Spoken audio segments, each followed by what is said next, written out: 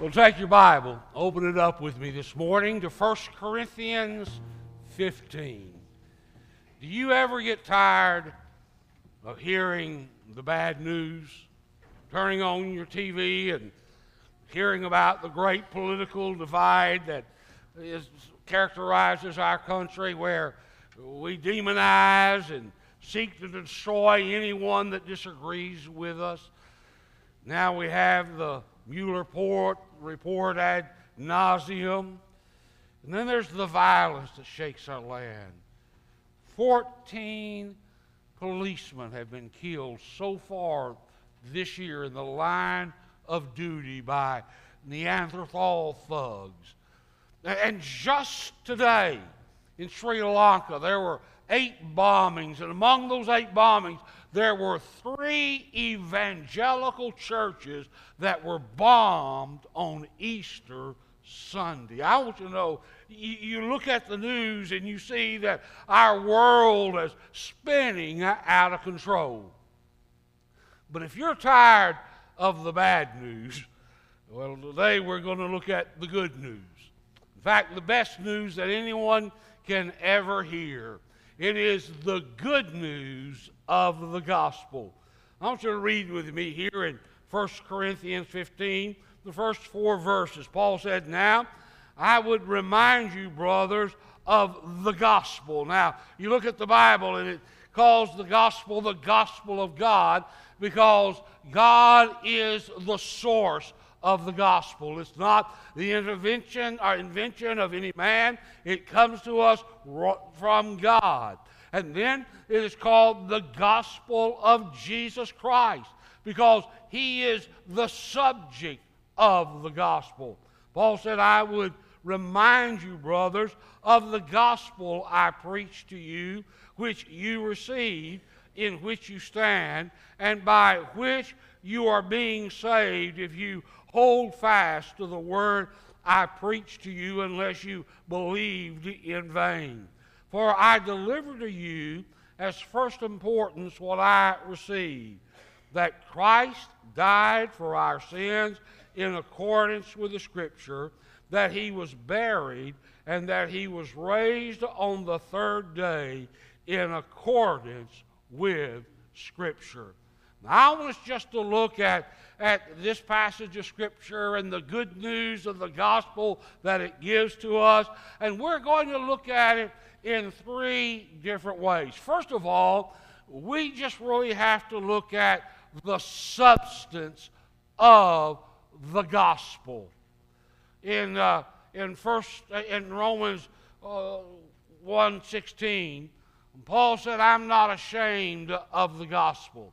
For it is the power of God unto salvation to everyone that believes, to the Jew first, and also to the Gentiles." Now, Paul said, it didn't say that the gospel contains power. He didn't even say that the gospel exerts power.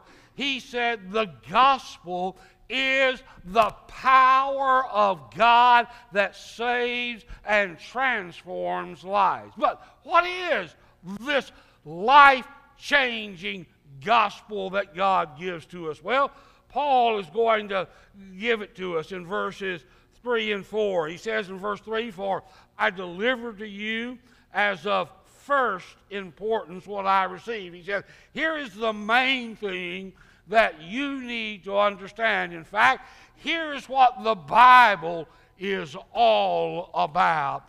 And he gives us the 3 elements of the gospel. The first one is this. He says that Christ died for our sins in accordance with the Scripture.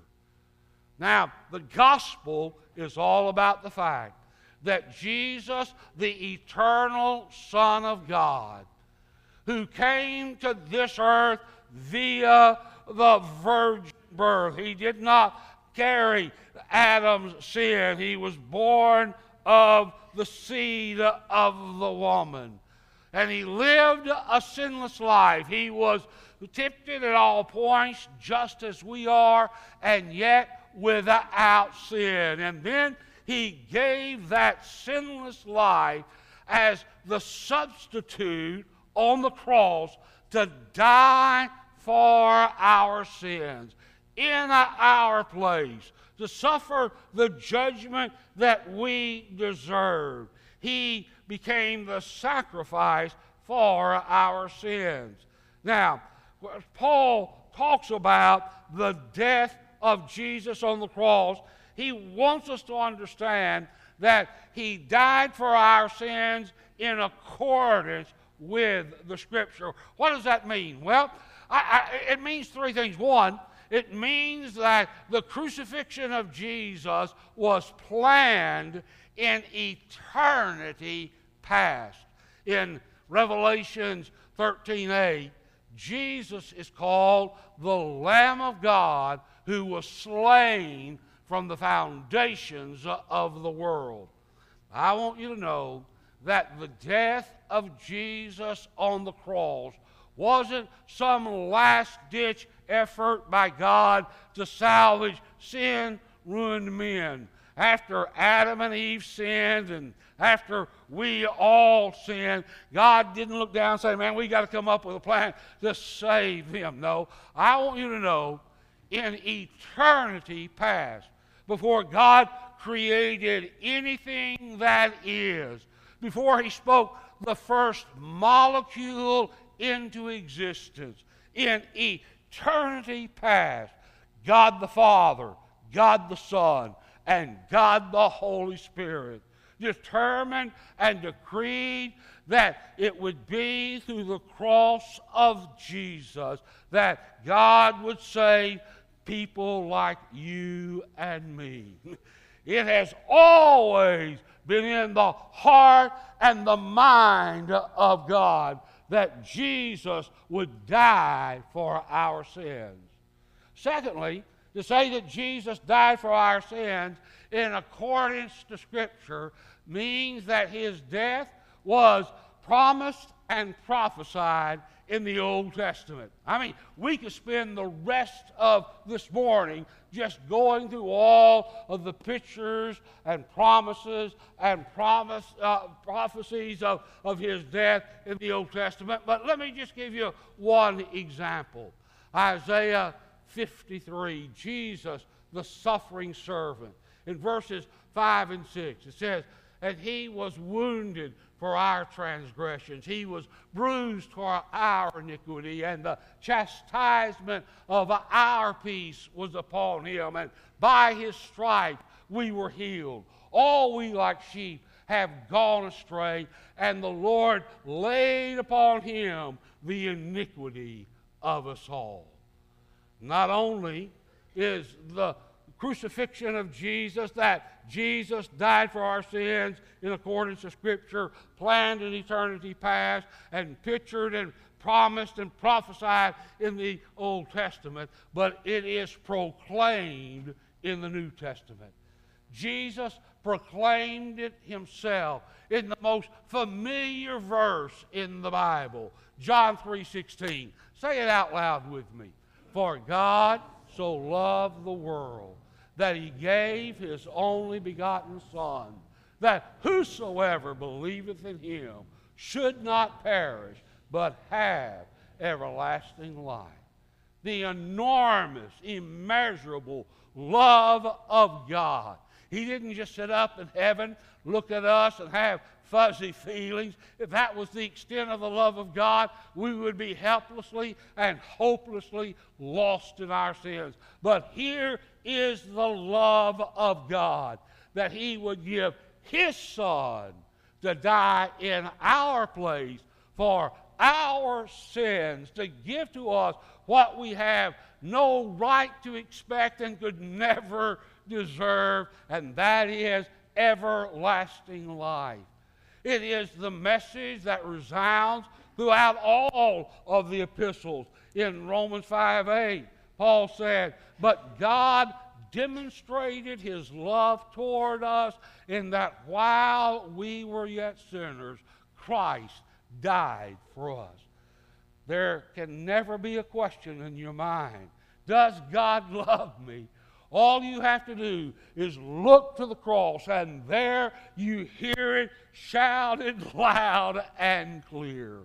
You go on over to 1 Peter 2:24, and Peter said that Jesus died, bore our sins in his body on the tree.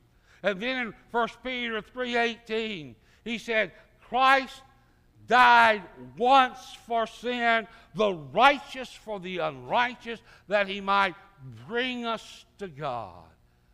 And Paul in 2 Corinthians 5:21 just really sums up what happened on the cross. And that is that God the Father made him, Jesus, who knew no sin, to become sin for us, that we might be made the righteousness of God in him. And so when Paul said, here is first importance, here is the gospel, he starts with the fact that Jesus died for our sins in accordance to Scripture. The second part of the gospel message that Paul gives, he says in verse 4, and it says, and he was buried. Now, why does Paul give emphasis to the burial of Jesus? It is because that the certainty of his death is the foundation of the resurrection. Liberals have tried to explain away the resurrection and said, well, you know, Jesus didn't die on the cross. He just swooned, fell into a coma, and when he got into the cool of the grave, then he resuscitated and came back alive. No, Paul wants us to understand that Jesus died for our sins in accordance to Scripture. And he was buried. There was finality to his death. They put him in the tomb. Satan laughed and demons danced. They thought they had won a victory. Paul takes us to the third element of the Scripture. First importance. Jesus died for our sins according to the Scripture. He was buried, and he arose the third day in accordance to the Scripture.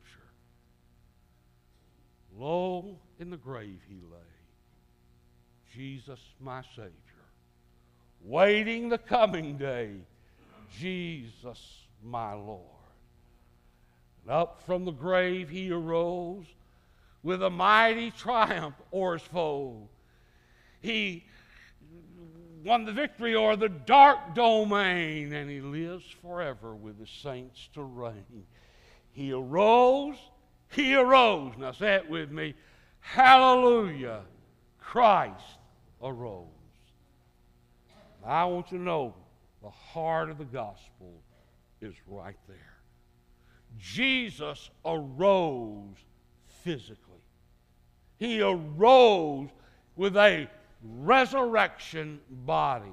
As you go through the accounts of the 40 days that Jesus spends on planet Earth between his resurrection and his ascension, he appears to the disciples, he appears to the 500, and every time he does something that lets them know that it is really him in his physical resurrected body. He'll eat a piece of fish. The first time that Jesus appears to the disciples, Thomas is not there. And they come to Thomas and they say, we saw Jesus. He's alive. Boy, we missed church and Jesus shows up and you missed something. And Thomas says, well, you know, I don't believe that. I won't believe he's alive until I can place my finger in the nail prints of his hands and in the scar of the spear tear in his side. And the next time the disciples together, Jesus appears and he comes to Thomas and he says, touch and know that it's me. I've resurrected and I'll bear the scars of your redemption throughout all of eternity. He arose physically in a resurrection body. He arose victoriously. He arose and he was the victor over the enemy of sin and death and hell and the devil. In fact, Paul will go on in 1 Corinthians 15, and he would talk about the fact that because Jesus rose from the dead, that there's going to be a coming day for us, whether it's in resurrection or in rapture, when we'll receive a new resurrection body. This mortal must put on immortality, and this terrestrial body must put on a celestial body, and it's going to happen because of the victory that Jesus won. He says, death is swallowed up in victory. Oh, death, where is your victory? Oh, death, where is your sting? The sting of death is sin, and the power of sin is the law. But thanks be to God who gives us the victory through Jesus Christ our Lord. I want you to know, he arose victorious over the dark domain. But let me give you one more. Let me just add one more here. Not only did he arise physically and victoriously, but I know he arose eternally in that resurrection body. Jesus spends that 40 days with the disciples, and then he ascends back to heaven. And do you know what happened when Jesus got back to heaven? He was enthroned at the right hand of the Father. And now he lives ever to make intercession for the people of God. You don't face a hardship, a difficulty that Jesus is not praying for you if you're one of his children. And he will sit on that throne until his enemies are made his footstep. And when that happens, Jesus, the Lamb that was slain, is going to come again as the Lion of the tribe of Judah. He'll be riding a white horse, and his name will be called King of Kings and Lord of Lords. And he's coming in that same body that the disciples saw after the resurrection.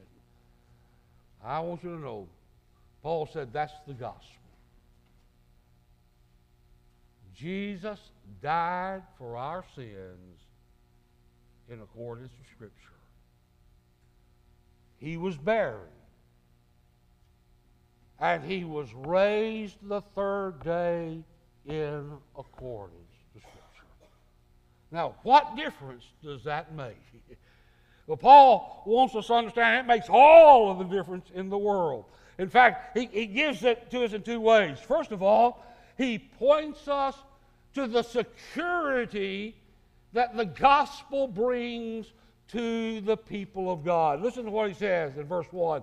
Now, I would remind you, brothers, of the gospel which I preached to you, which you received, in which you stand. And that word stand means that you are planted firmly in the gospel. We are saved by believing the gospel. We are convicted of our sins through the gospel, and we trust Jesus. We give our lives to him. He comes in to live in us. He's alive in us. We're living in him. What difference does that make? I want you to know that gives you the surety of your acceptance to God. Oftentimes I'll talk to people and I'll ask them a question. Do you know for certain if you were to die that you'd go to heaven? And I get a response like, well, I think so, or I sure hope so. Can I tell you something? Salvation is much too important to be on a hope so or think so salvation. It needs to be on a know so. How do you know? If someone asks me that diagnostic question, and they say, if you were to stand before God and He was to ask you, why should I let you into heaven? Do you want to know what my answer is? My hope is built on nothing less than Jesus' blood and righteousness. I dare not trust the sweetest frame, but wholly leave on His dear name. On Christ the solid rock I stand. All other ground is sinking sand. We're not accepted by God because of anything that we do.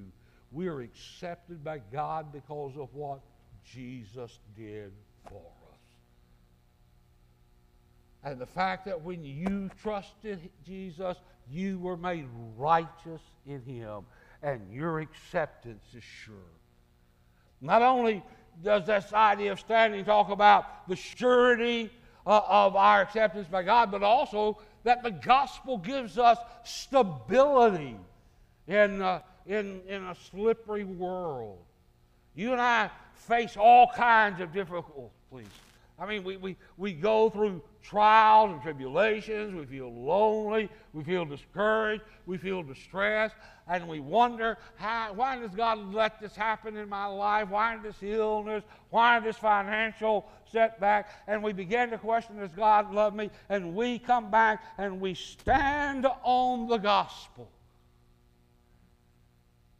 I know I'm His and He is mine. I know there's nothing I walk through alone because He lives in me, and it brings stability to my life. Thirdly, that idea of standing expresses the idea that when you and I trust the gospel, God, the Holy Spirit, comes to live in us. He begins a work that the New Testament calls sanctification, growing you in Christ's likeness of life. And Paul said in the book of Philippians, he said, I'm confident in this one thing, that He who began a good work in you will complete it to the day of the Lord. You know what that means? You might be unfaithful, but He's going to be faithful because of the gospel. He's going to be working in your life. When you rebel, He'll chastise you. When you fall, He'll pick you up and bring you to repentance and cleansing. He will work in your life continually to make you more and more like Jesus. You know where that comes from? Romans 8:28 and 29. Romans 8:28, and we know that all things work together for good to those who love God and those who are the called according to His purpose. Didn't say everything that happens in your life is good. There's bad things that happen in your life because of foolish decisions you make, because of the evil other people do to you, and just because we live in a world reeling under sin. But God overwhelmingly takes everything and causes our good and His glory to come out of it. And then in verse 29, He tells us what is our good. He says, for whom He did foreknow, He did predestinate to be conformed to the image of His Son. I want you to know, you know what the gospel says to you as a child of God? God will never let go of your life. He'll never let go of you in His relationship with you. He'll never let go of you in the slippery world in which you live, and He'll never let go of you in His deep work in your life to make you more like Jesus. And so we stand. That's the security of the gospel, but there's one other thing that Paul wants us to see, and it's really what it's all about, and that is the fact that salvation is through the gospel. Listen to what he says in verse 2. The gospel, by which you are being saved.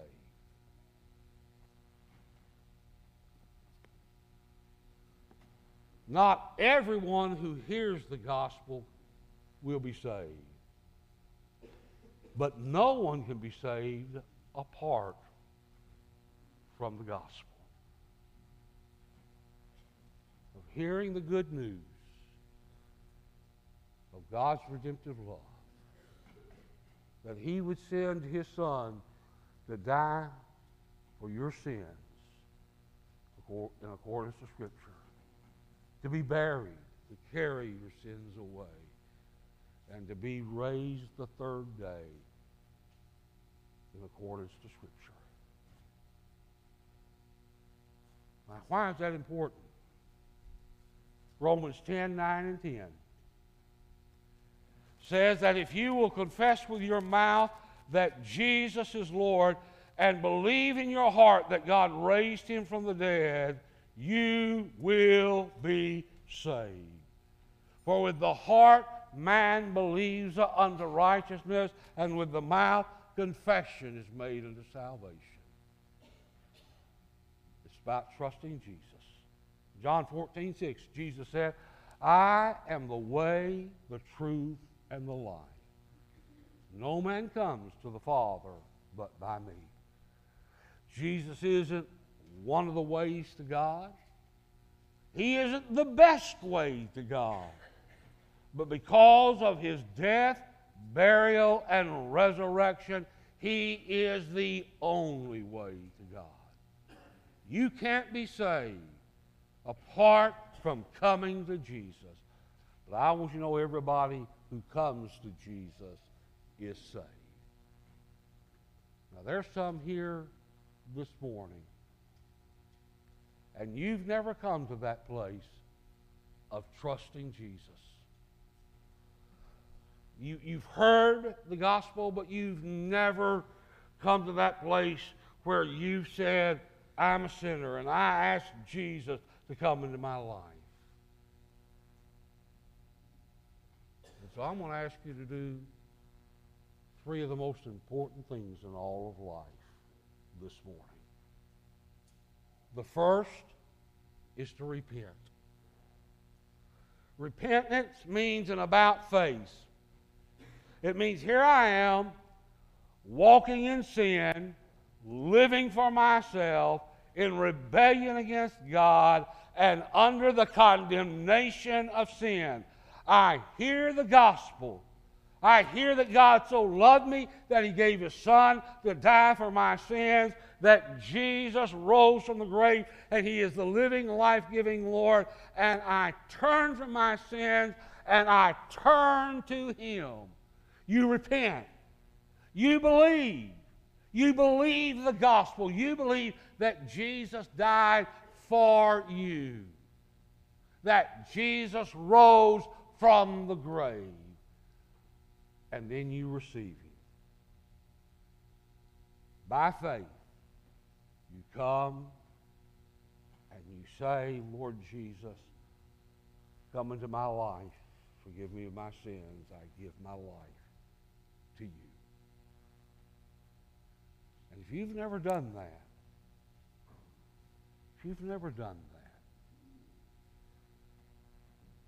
you can do it right now.